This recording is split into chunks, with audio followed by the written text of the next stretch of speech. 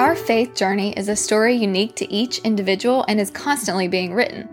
No two people are identical, no 2 days are alike, but God is the same.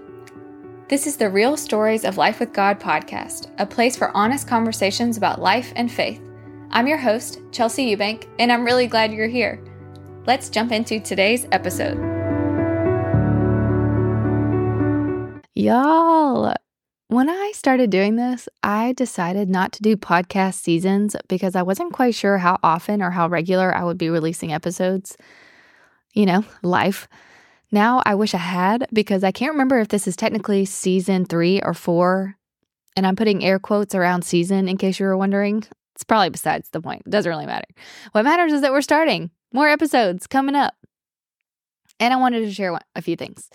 A little bit about me, I guess, and kind of maybe my heart behind doing this project.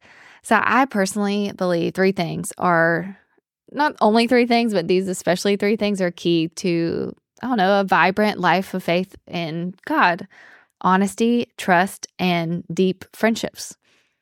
To be honest before God as we are, not as we wish we could be, not as we think we should be, but as we are, with all the things that feel true about us in the moment. That is where we have to start for healing and clarity and transformation to occur, because that's where He meets us. When we are honest with what is true about us, even if it's not pretty, even if it's uncomfortable, even if we're not that happy with it, it's the reality. The honest place can usher us into intimacy with God. And then to trust unconditionally the nature and words of God in the face of fog or fatigue or failure, as we feel that particular feeling, as we wrestle with those particular thoughts, as we cultivate that habit, as we hold those dreams, to trust God more than we trust anything or anyone, even ourselves, unconditionally. I think this is where a lot of courage can come from. And then to be a good, genuine friend is the way, I think, to cultivate good, genuine friendships.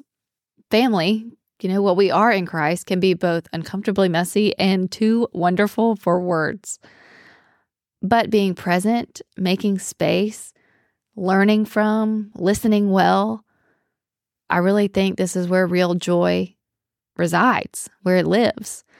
And that's what I hope this podcast can do. It's my prayer for this whole project, that those I talk with and those who listen will find the courage to be honest and experience peace, to cultivate trust and find the greatest love of their entire life, and to hear from other members of the family and know that they aren't alone. Because I really think these days more than ever, I've never lived in any other time period, but these days more than ever, we need confidence in God. We need a steadiness, a groundedness, a rootedness.